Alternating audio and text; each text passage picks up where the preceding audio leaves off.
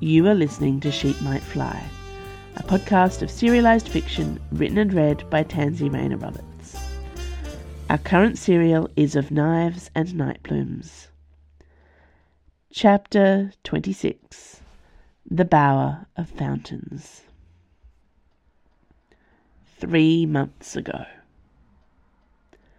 Calix, petal of the Imperium, waited in the Bower of Fountains, a reception hall so beautiful that it hurt the eyes.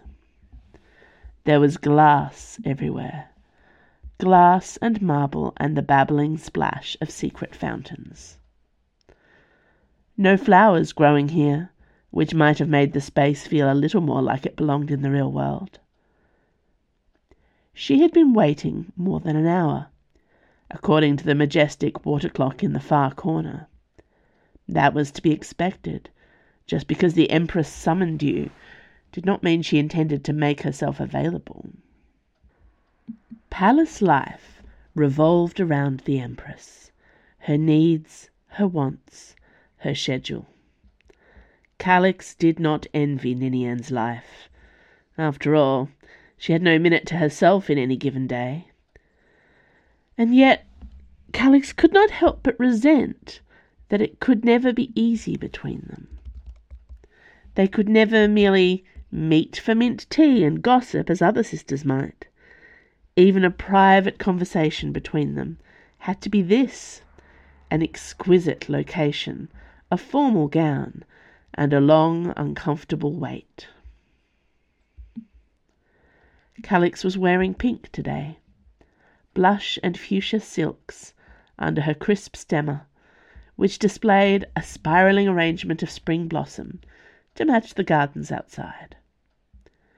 If she had to stand alone in this cold rock of a room, instead of out in the gardens where there was sunshine and life, at least she could bring the garden inside with her.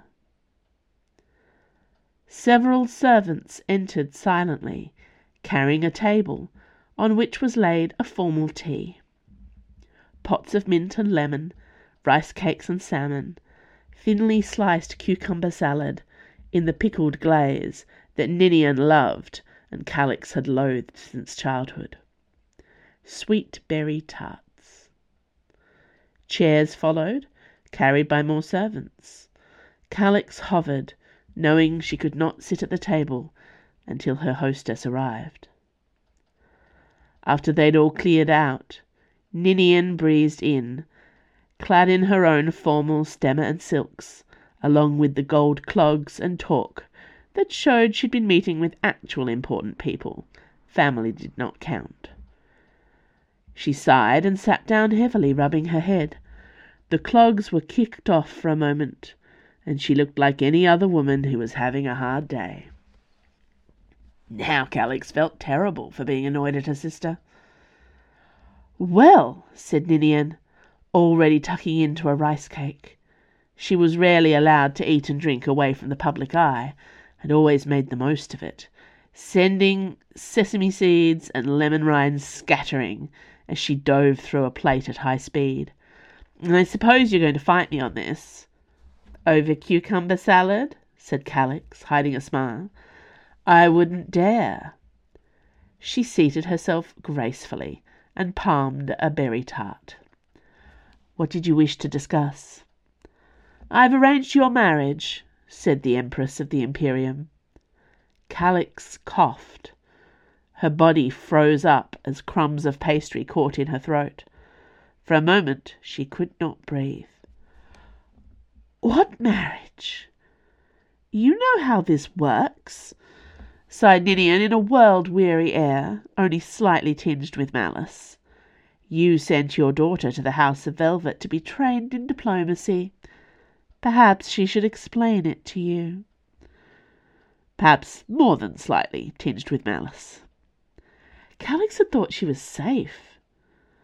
That one loveless marriage, one child for the Imperium in a family rich with children, was enough. She'd been prepared to fight if this was Nimue marriage on the table. Calix's daughter would not be sold off as young as she was. The Imperium chewed through them all in the end. just because she had not seen it coming, did not mean it was not inevitable. "Where am I going?" Calix asked, after soothing her throat with a mouthful of mint tea. "Where are you sending me?" "Phoenix Burning." "I've never heard of it." Ninian raised her eyebrows. "Really, Calix? The Divine Kingdom is one of our nearest neighbours." "That snake pit! They hate women." "Sister, they hate women with magic." The thought of it turned her stomach. "Who am I to marry?" "The 13th treasure, son and heir to the Divine King. It's an excellent match." "Do they know how old I am?" "You're 30, hardly hitting your crone years." The Empress mopped her mouth, already preparing for the next meeting. "Pack lightly. By the time all the contractual negotiations are done, it'll be high summer over there." "I am at the disposal of the Imperium," said Calix, her thoughts boiling over in her head. "Of course you are," said Ninian, avoiding her gaze. "I'm glad you're not being silly about this." "I want Nimue with me," Calix insisted, as the Empress rose to leave. Any minute now servants would sweep in to erase all trace of this tea. Table and chairs and lemon rinds and sesame seeds. Barely a handful of seconds to try for a negotiation. "Do you think that's wise?" said the Empress, slipping her gold clogs back on. "She's halfway through her training. Still a child." "Too young to be left to the wolves of the Imperium without her mother to protect her." "She's old enough to visit a foreign court," Calix said, radiating calm and good sense. "I want her with me." It had been a relief when Nimue showed no exceptional talent at magic or any other skills highly valued by the Imperium. It gave them a freedom she would not have been allowed if her daughter was one of the family's more valuable resources. The Empress pretended to consider, as if she had not anticipated this request, and already made her decision. "Oh, I suppose so," she said. "She's quite down the list of marriages to arrange. You can send her back when I need her." "She's always wanted to travel," Calix said, with a grateful smile. And what better diplomatic practice can there be than witnessing her mother's marriage to... what was his name? "The 13th treasure of the Divine Kingdom," said Ninian, rolling her eyes. "Honestly, Calix, it's a good thing one of you has diplomatic training." Thanks for listening to Sheep Might Fly. This podcast was recorded on Palawa land. I acknowledge and pay respect to the Tasmanian Aboriginal people as the traditional and continuing custodians of Lutruwita, Tasmania. Sheep Might Fly is produced and edited by Andrew Finch. You can sign up to my author newsletter for updates. Follow me on Instagram, Blue Sky or Threads at TansyRR.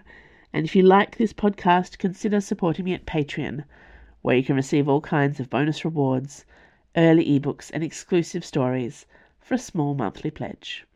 See you next week.